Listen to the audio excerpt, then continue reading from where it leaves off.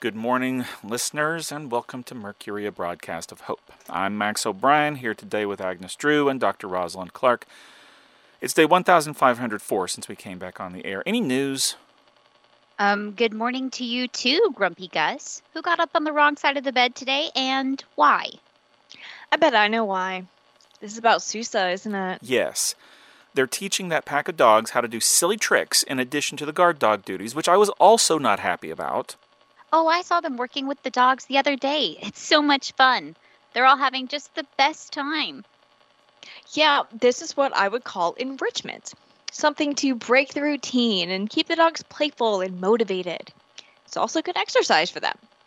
Some of them are getting older, and these behaviors will help them stay mobile as they age. Yes, I get all that. It's just, I liked it when they were semi-feral. Now they're almost all the way back to fully domesticated. There was just something so inspiring about watching them go from pampered lapdogs to fully independent beings capable of forging their own destinies. And now they're begging for treats. I get where you're coming from, Max, but there's another aspect to this I don't think you're considering, which is that it's gotten more dangerous out there for them now that wolves and bears have been spotted in the area. Everybody is competing for food, and our little dog pack was never going to make it against these wilder predators. That's also a good point, but I can see the benefits and still mourn my loss, can't I? Of course you can. Just don't take it out on Sousa, okay? I wouldn't dream of it. It just seems so unfair that people can just bend nature to their will. I feel like nature should fight back harder sometimes. Well, that's an interesting point of view, but people have been doing it for thousands of years, and we owe our very existence to the fact that we're able to. And it makes for some interesting historical events. Oh, like what? I'm thinking specifically here of the Danish protest pigs. Protest pigs? What did they do? Carrying little signs that said "down with ham" or "oink if you hate bacon"? No, the pigs weren't the ones protesting. This goes back to the 19th century when Denmark and Prussia couldn't make up their minds about where the border was between the two countries.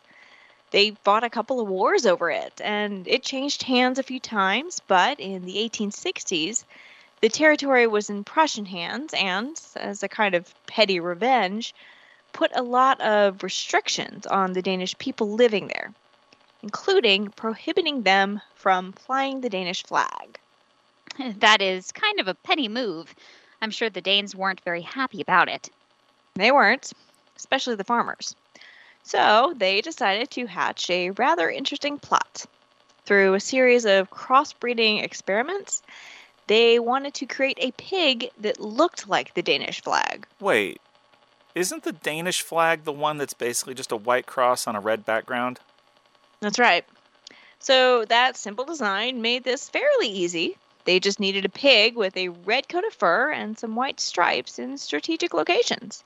They called it Protestschwein, the Danish protest pig.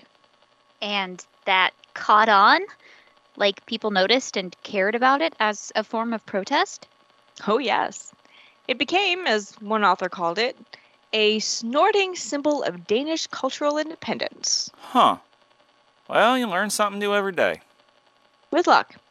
I mean, I try to anyway.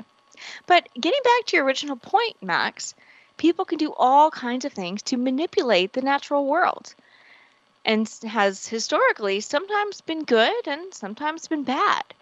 I think in the case of the protest pigs, it was mostly neutral from an impact on nature point of view. In the case of training, or in some cases retraining those pups we've grown so fond of, it'll be a good thing for everyone involved, and we'll just have to rely on our memories if we want to think about their brief encounter with wildness. I agree with all that, but I'm still kind of bummed about it.